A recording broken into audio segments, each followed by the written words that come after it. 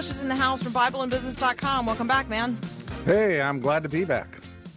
We are going to reserve our happy anniversary wishes to following the break because we have a little song we'd like to sing. So we're reserving that. Okay, so we're going to have to talk about how to do church differently. We got Barna research out that is talking about just the extraordinary number of churches that had comorbidities heading into COVID. They are not going to survive. Those sheep are going to be looking for new flocks. We have a lot of people who have come to Christ in the midst of the coronavirus. They need worshiping communities that are going to integrate them and disciple them. And then we just have a lot of people who've just sort of dropped off the fringes. And we need to find a way to reach back out to those who have, I mean, maybe the language has fallen away, but certainly disconnected from the body in this season. You got some thoughts on how we're going to maybe do some things differently that, where church is going to be church in different ways, in new ways? Yeah, church is, how do I say this? Traditional evangelicals think about church as 4 meetings on Sundays, and then we have other stuff going on during the weeks. But it's the Sunday morning services, I think, if you were to say, what is church? People would say, well, it's going to church on Sunday morning. It's going and meeting on Sunday mornings. Okay, I don't think that's just evangelical Christians. I think that's all Christians. I think that's Resurrection Day people. Okay, and let's throw the Catholics in there too. They're going to Mass. No, that's what right? I'm saying. Yeah. That's why I said it that way. I think that's Christians. Yeah. So what I guess the macro of what I'm trying to say is, instead of viewing these other things during the week as bolt-ons or add-ons to what real church is, what I'm mulling over in my head is the fact that sometimes these other things are going to be the conduit at which we connect people to God and to us, and then over time we connect them to the larger body. Completely. So you have a small... Yeah. So the first thing I'm doing is not inviting somebody to join me in worship on Sunday morning. The first thing I'm doing is manifesting to them what it looks like to be in a relationship with a Christian, how my life is different, and allow the gospel to sort of ooze out in such a way that they're like, I need what they have. And they, And then along the way, I can invite them to church. Eventually. Well, I can invite them to Sunday morning worship. Maybe we should distinguish it that way. Yeah. I'm being the church. I'm being the church out there all the time, but I'm going to invite them to Sunday morning worship at some point along the way. Yeah, and that's why I kind of phrase it as we can do church in a number of different places, and we can do church over a number of different shared interests. And that way we connect them, because people who are on the fringe or people who are completely unchurched, and it's hard to say that word, but people who are completely disconnected from God, their first entree into a relationship with Jesus Christ probably is not going to be coming to a service. It's going to be connecting with somebody who genuinely cares about them and loves them, and with whom they have a shared interest. You can almost take Everett Rogers' book, Diffusion of Innovations, and you could apply it to how we bring people into the church. And I know nobody knows this book. It's about disintermediation. I am familiar with this book. Disintermediation? Yeah, how we're becoming more and more fragmented. These intermediating institutions are being replaced by people going directly to sources. And anyway, go ahead. Well, he studied Iowa farmers in the 50s, and what he was trying to figure out was, how do we get Iowa farmers to adopt a new hybrid seed of corn? Okay, these old crusty, dyed-in-the-wool guys, right? How do we get them to accept an innovation? And he was the guy who came up with change management, the early adopters, late adopters, laggards, that whole piece. He's the guy that came up with that. And when you apply that to how we share the gospel, the first thing we have to do is connect with people where they are over what interests them. And when we connect with them that way and start to share our lives, then they are drawn to us. And as they hear us talk about the Lord, then they start to be drawn to the Lord. It has to start with relationships, and it gets messy because we have to share our lives, not invite them to an event. And that takes more time, it takes more effort, it takes more involvement. But that's how I think church is going to have to change here moving forward. Apparently, Iowa farmers are ready for all kinds of change, according to my Googling during our conversation. Are you serious? They have a Seeds of Change award. I mean, they got all kinds of stuff going on in Iowa in relationship to seeds and corn. And yeah, we probably should have them on to talk about all the changes related to that. Okay. Bill, we have to take a very brief break. When we come back, can we pivot conversations? I had a person who just yesterday said out loud, my husband and I need a different kind of giving plan in 2021. And I think that's because some of the things that they have traditionally given to and the ways that they have traditionally given, they have been like event givers. They have been part of the group of people that gets invited to lots of different events, and they write checks at those events. Well, those events haven't happened this year. And so either those asks have been different or they haven't been asked. And so they're arriving toward the end of the year and they are recognizing that they have not given in this year nearly at their capacity, I mean, nowhere near their capacity. And so they need a giving strategy for the year end and then also for the year ahead. So can we talk a little bit about that? How to be more generous as Christians, particularly for people who have some capacity to give here at year end or in the coming year? Yeah, be happy to. All right. I'd love that. That's up next here with Bill English from BibleandBusiness.com. Happy anniversary, happy anniversary, happy anniversary, happy anniversary. For a cheerful toast and fill. Happy anniversary to Bill English from BibleandBusiness.com. Hey, thank you. 27 years, 27 right? years with my lovely bride, Kathy. And Kathy, I just want to say thank you for marrying me. I'm not sure that you would do it again, but I would. And so very happy that it's our 27th. I love that. That's wonderful. We want to be people who honor marriage. Absolutely. So thank you. Thank you for sharing that. All right, let's talk about welcome.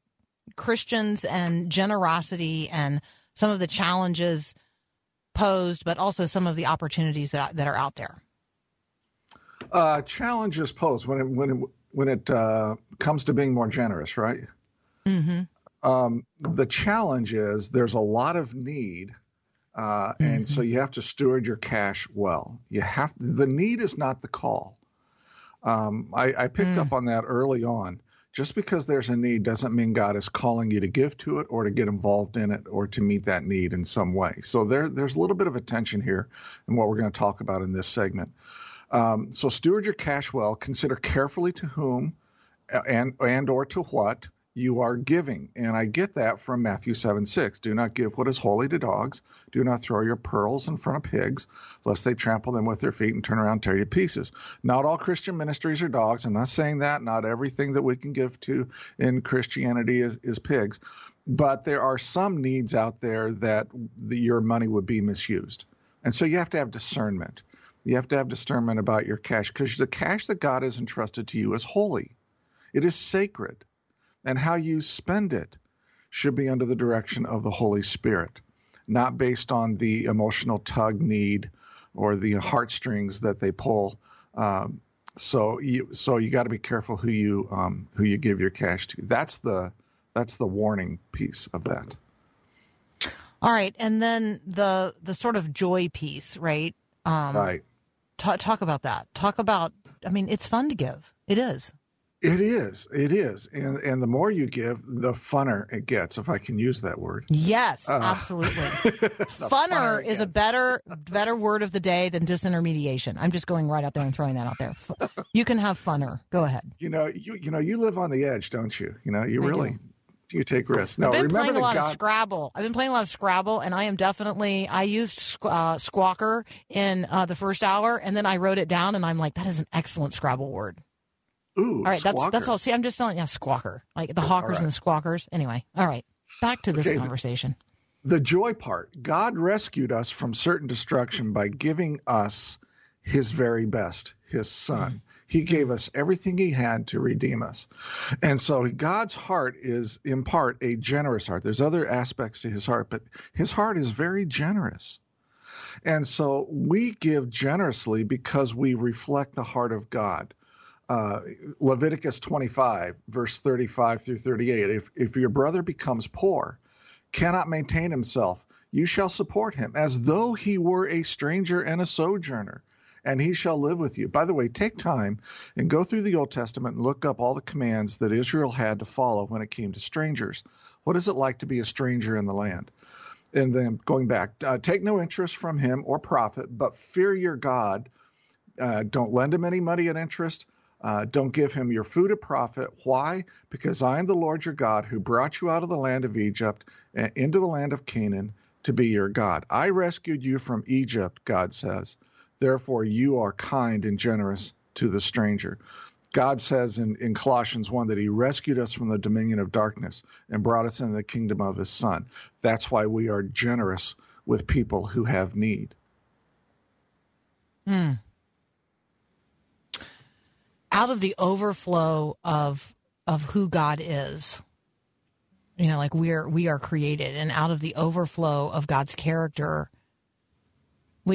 there's this abundance reality to who God is. He's not lacking in anything. There's not, he's not going to run out of resources for us to share with others.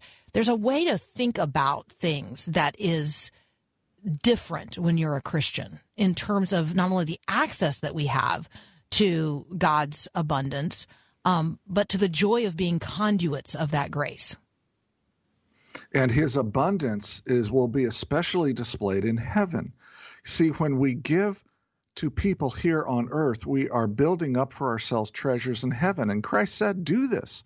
Use the treasures in heaven as a motivation for giving away your wealth now. And God created an economic system such that wealth is a renewable resource. So we can go out and create more wealth to give it away. And so we can create more wealth so we can give it away. And all the time we're building up for ourselves treasures in heaven. And that's a legitimate, holy motivation, right? And his abundance cannot be outdone when it comes to giving treasures in heaven. It just can't. Yeah, you are a bigger pie guy. You are, when you talk about, wealth creation and the opportunity to create wealth, and then, that creates even greater opportunities to be generous and advance the kingdom. It's because you rightly believe that the pie is not a limited resource that must just be carved up into smaller and smaller pieces for more and more people, but that the pie itself can be bigger. You are a bigger pie guy. I am. I know. And it better be cherry pie. So those tart cherries from like Michigan. Or Dutch apple. But yeah, I'm a bigger pie guy. Wealth is a renewable resource. God is the Dutch apple pie the one with the crumbly stuff on the top? Yes, of course. Yes. Oh. And warmed up with vanilla. Oh, ice cream. Oh. But God gives us the ability to create wealth. Amen. And if it was a limited pie, he couldn't say that. And he says that in Deuteronomy 8. And so if the pie was fixed, he couldn't give everybody, or at least certain people, the ability to create, to innovate, to make more wealth. And as we make more wealth, like Susanna Wesley said to John Wesley, work as hard as you can to make as much as you can so you can give away as much as you can. Right? And so we can go out and we can create wealth, but not so that we can live in some high, fancy, wonderful, beautiful, fabulous, marvelous house, so that we can give it away and create a treasure for ourselves in heaven, which will far exceed any house that we could buy here on earth. And Jesus has gone to prepare a place for us there. And yes, and he's coming back to get us when it's ready. So he's working on it. He's working on it. He's got the carpenter belt on. That's exactly right. You love it. And he's got Dutch apple for lunch, I'm telling you. Yeah, there's no question about it. There is Dutch apple pie on the table, and for people in Wisconsin, it's got cheese on it. Yep. Right? Yep. And you know what? Did they come up with that, by the way, the sharp cheddar cheese on top of the apple pie? Did that happen? Does that originate in Wisconsin? It feels like it might have. It must have, because oh my gosh, that's such a horrible idea. Anyway. No, let's not degrade the cheese people in Wisconsin. Okay, so we've celebrated the Iowa farmers. Let's also celebrate the dairy farmers in Wisconsin today, even as we are celebrating the veterans and Bill English's 27th anniversary. It is a day of celebration. Let them eat pie. Whoop, whoop. All right. Hey, pie is not just in the sky. For the people of faith, pie is right here and right now. And it's not even Taste and See Tuesday. All right, Bill English, thank you so much. We got to take a break for Breakpoint.